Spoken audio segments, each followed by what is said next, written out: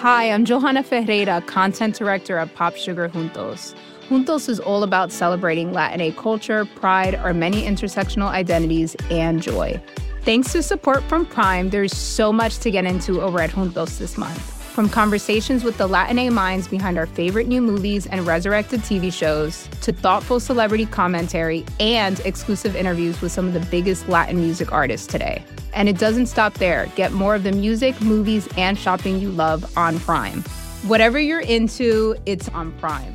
Visit Amazon.com/Prime to get more of whatever you're into, from streaming to shopping. And get all of our latest coverage at popsugar.com/juntos. Con amor, Johanna. Chapter 17. Your cousin, the Countess, called on Mother while you were away, Janie Archer announced to her brother on the evening of his return. The young man, who was dining alone with his mother and sister, glanced up in surprise and saw Mrs. Archer's gaze demurely bent on her plate. Mrs. Archer did not regard her seclusion from the world as a reason for being forgotten by it, and Newland guessed that she was slightly annoyed that he should be surprised by Madame Olenska's visit. She had on a black velvet polonaise with jet buttons and a tiny green monkey muff. I never saw her so stylishly dressed, Janie continued. She came alone, early on Sunday afternoon. Luckily, the fire was lit in the drawing room. She had one of those new card cases. She said she wanted to know us because you'd been so good to her. Newland laughed. Madame Olenska always takes that tone about her friends. She's very happy at being among her own people again. Yes, so she told us, said Mrs. Archer. I must say she seems thankful to be here. I hope you liked her, Mother. Mrs. Archer drew her lips together. She certainly lays herself out to please, even when she is calling on an old lady. Mother doesn't think her simple, Janie interjected, her eyes screwed upon her brother's face. It's just my old-fashioned feeling. Dear May is my ideal, said Mrs. Archer. Ah, said her son, they're not alike. Archer had left St. Augustine charged with many messages for old Mrs. Mingott, and a day or two after his return to town, he called on her. The old lady received him with usual warmth. She was grateful to him for persuading the Countess Olenska to give up the idea of a divorce. And when he told her that he had deserted the office without leave and rushed down to St. Augustine simply because he wanted to see May, she gave a hearty chuckle and patted his knee with her puffball hand. And so you kicked over the traces, did you? And I suppose Augusta and Welland pulled long faces and behaved as if the end of the world had come. But little May, she knew better, I'll be bound? I hope she did. But after all, she wouldn't agree to what I'd gone down to ask for. Wouldn't she indeed? And what was that? I wanted to get her to promise that we should be married in April. What's the use of our wasting another year? Mrs. Manson Mingott screwed up her little mouth into a grimace of mimic prudery and twinkled at him through malicious lids. Ask Mama, I suppose. The usual story. These Mingotts all alike. Born in a rut and you can't root 'em out of it. When I built this house, you'd have thought I was moving to California. Nobody had ever built above 40th Street. No, says I, nor above the Battery either before Christopher Columbus discovered America. No, not one of them wants to be different. They're as scared of it as the smallpox. My dear Mr. Archer, I thank my stars I'm nothing but a vulgar spicer. But there's not one of my own children that takes after me but my little Ellen. She broke off, still twinkling at him, and asked with the casual irrelevance of old age, Now, why in the world didn't you marry my little Ellen? Archer laughed. For one thing, she wasn't there to be married.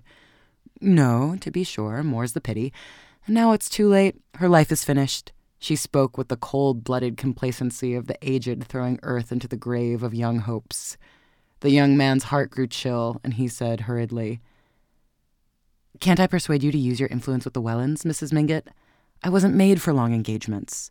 Old Catherine beamed on him approvingly. No, I can see that. You've got a quick eye. When you were a little boy, I've no doubt you liked to be helped first. She threw back her head with a laugh that made her chins ripple like little waves. Here's my Ellen now, she exclaimed as the portieres parted behind her.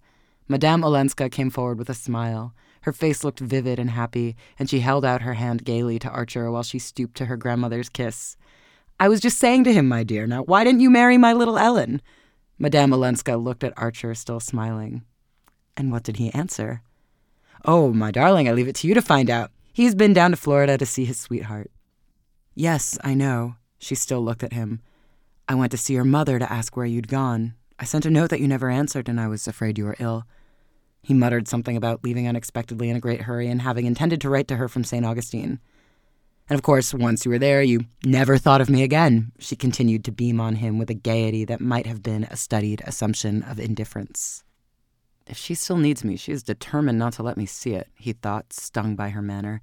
He wanted to thank her for having been to see his mother, but under the ancestress' malicious eye, he felt himself tongue-tied and constrained.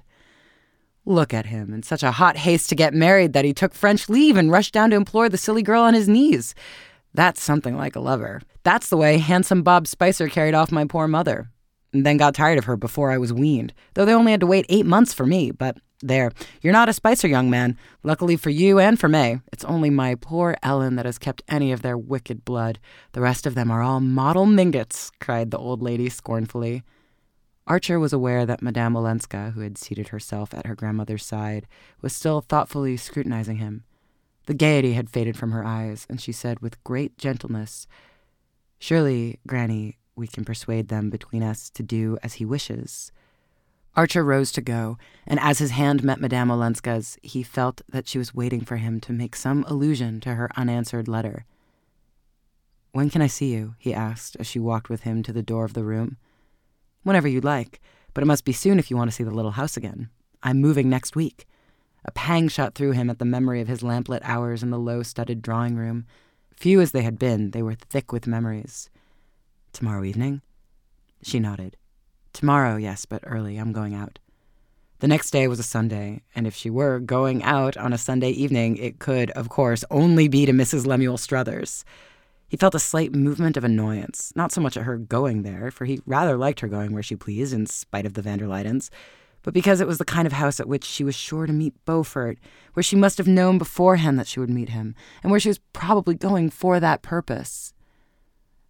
"Very well, tomorrow evening," he repeated, inwardly resolved that he would not go early, and that by reaching her door late he would either prevent her from going to Mrs. Struthers's, or else arrive after she had started, which, all things considered, would no doubt be the simplest solution. It was only 8:30 after all when he rang the bell under the wisteria. Not as late as he had intended by half an hour, but a singular restlessness had driven him to her door. He reflected, however, that Mrs. Struthers's Sunday evenings were not like a ball, and that her guests, as if to minimize their delinquency, usually went early. The one thing he had not counted on in entering Madame Olenska's hall was to find hats and overcoats there. Why had she bidden him to come early if she was having people to dine? On a closer inspection of the garments, behind which Nastasia was laying his own, his resentment gave way to curiosity. The overcoats were, in fact, the very strangest he had ever seen under a polite roof, and it took but a glance to assure himself that neither of them belonged to Julius Beaufort. One was a shaggy yellow ulster of a reach-me-down cut, the other a very old and rusty cloak with a cape, something like what the French called a McFarlane. This garment, which appeared to be made for a person of prodigious size, had evidently seen long and hard wear, and its greenish-black folds gave out a moist, sawdusty smell suggestive of prolonged sessions against barroom walls. On it lay a ragged gray scarf and an odd felt hat of semi-clerical shape. Archer raised his eyebrows inquiringly at Nastasia, who raised hers in return with a fantastic "Ja!" as she threw open the drawing-room door. The young man saw at once that his hostess was not in the room. Then with surprise he discovered another lady standing by the fire. This lady, who was long, lean, and loosely put together, was clad in raiment intricately looped and fringed, with plaids and stripes and bands of plain color disposed in a design to which the clue seemed missing. Her hair, which had tried to turn white and only succeeded in fading, was surmounted by a Spanish comb and black lace scarf, and silk mittens, visibly darned, covered rheumatic hands. Beside her, in a cloud of cigar smoke, stood the owners of the 2 overcoats, both in morning clothes that they had evidently not taken off since the morning. In one of the 2, Archer, to his surprise, recognized Ned Winsett. The other and older, who was unknown to him, and whose gigantic frame declared him to be the wearer of the McFarlane, had a feebly leonine head with crumpled gray hair, and moved his arms with large pawing gestures, as though he were distributing lay blessings to a kneeling multitude. These 3 persons stood together on the hearthrug, their eyes fixed on an extraordinarily large bouquet of crimson roses, with a knot of purple pansies at their base, that lay on the sofa where Madame Olenska usually sat. "What they must have cost at this season, though of course it's the sentiment one cares about," the lady was saying in a sighing staccato as Archer came in. The 3 turned with surprise at his appearance, and the lady, advancing, held out her hand. "Dear Mr. Archer, my almost nephew Newland," she said, "I am the Marchioness Manson." Archer bowed and she continued, "My Ellen has taken me in for a few days. I came from Cuba, where I've been spending the winter with Spanish friends. Such delightful, distinguished people. The highest nobility of old Castile. How I wish you could know them. But I was called away by our dear great friend here, Dr. Carver. You don't know Dr. Agathon Carver, founder of the Valley of Love community?" Dr. Carver inclined his leonine head, and the Marchioness continued, "Ah, New York, New York. How little the life of the spirit has reached it. But I see you do know Mr. Winsett." "Oh yes, I reached him some time ago, but not by that route," Winsett said with his dry smile. The Marchioness shook her head reprovingly. "How do you know Mr. Winsett? The spirit bloweth where it listeth." "List, oh, list," interjected Dr. Carver in a stentorian murmur. "But do sit down, Mr. Archer. We four have been having a delightful little dinner together, and my child has gone up to dress. She expects you. She'll be down in a moment. We were just admiring these marvelous flowers which will surprise her when she reappears." Winsett remained on his feet. "I'm afraid I must be off. Please tell Madame Olenska that we shall all feel lost when she abandons our street. This house has been an oasis." "Ah, but she won't abandon you. Poetry and art are the breath of life to her. It is poetry you write, Mr. Winsett?" "Well, no, but I sometimes read it," said Winsett, including the group in a general nod and slipping out of the room. A caustic spirit, un peu sauvage, but so witty. Dr. Carver, do you think him witty? "I never think of wit," said Dr. Carver severely. Ah, you never think of wit? How merciless he is to us weak mortals, Mr. Archer. But he lives only in a life of the spirit, and tonight he is mentally preparing the lecture he is to deliver presently at Mrs. Blanker's. Dr. Carver, would there be time before you start for the Blankers to explain to Mr. Archer your illuminating discovery of the direct contract? But no, I see it's nearly 9 o'clock, and we have no right to detain you while so many are waiting for your message. Dr. Carver looked slightly disappointed at this conclusion, but having compared his ponderous gold timepiece with Madame Olenska's little traveling clock, he reluctantly gathered up his mighty limbs for departure. "Shall I see you later, dear friend?" he suggested to the Marchioness, who replied with a smile, "As soon as Ellen's carriage comes, I will join you. I do hope the lecture won't have begun." Dr. Carver looked thoughtfully at Archer. "Perhaps, if this young gentleman is interested in my experiences, Mrs. Blenker might allow you to bring him with you?" "Oh, dear friend, if it were possible. I am sure she too would be happy, but I fear my Ellen counts on Mr. Archer herself." "That," said Dr. Carver, "is unfortunate. But here is my card." He handed it to Archer, who read on it in Gothic characters, "Agathon Carver, the Valley of Love, Kittaskwatomie, New York." Dr. Carver bowed himself out, and the Marchioness, with a sigh that might have been either of regret or relief, again waved Archer to a seat. "Ellen will be down in a moment, and before she comes, I am so glad of this quiet moment with you." Archer murmured his pleasure at their meeting, and the Marchioness continued in her low, sighing accents. "I know everything, dear Mr. Archer. My child has told me all you've done for her, your wise advice, your courageous firmness. Thank heavens it was not too late." The young man listened with considerable embarrassment. Was there anyone, he wondered, to whom Madame Olenska had not proclaimed his intervention in her private affairs? "Madame Olenska exaggerates. I simply gave her a legal opinion, as she asked me to." "Ah, but in doing it, you were the unconscious instrument of what word have we moderns for providence, Mr. Archer?" cried the lady, tilting her head on one side and drooping her lids mysteriously. "Little did you know that at that very moment I was being appealed to, being approached, in fact, from the other side of the Atlantic." She glanced over her shoulder as though fearful of being overheard, and then, drawing her chair nearer and raising a tiny ivory fan to her lips, breathed behind it, "By the Count himself, my poor, mad, foolish Olenski, who asks only to take her back on her own terms." "Good God!" Archer exclaimed, springing up. "You are horrified?" "Yes, of course, I understand. I don't defend poor Stanislaus, though he has always called me his best friend. He does not defend himself. He casts himself at her feet in my person." She tapped her emaciated bosom. "I have his letter here." "A letter? Has Madame Olenska seen it?" Archer stammered, his brain whirling with the shock of the announcement. The Marchioness Manson shook her head softly. Time, I must have time. I know my Ellen. Haughty, intractable, shall I say. Just a shade unforgiving. But good heavens, to forgive is one thing. To go back into that hell. Ah, yes, the Marchioness acquiesced. So she describes it. My sensitive child. But on the material side, Mr. Archer, if one may stoop to consider such things, do you know what she is giving up? Those roses there on the sofa, acres like them, under glass and in the open, in his matchless terraced gardens at Nice, jewels, historic pearls, the Sobieski emeralds, sables. But she cares nothing for all of these.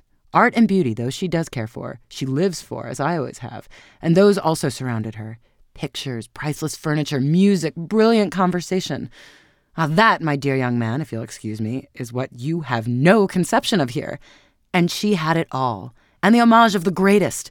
She tells me she is not thought handsome in New York. Good heavens. Her portrait has been painted 9 times. The greatest artists in Europe have begged for the privilege.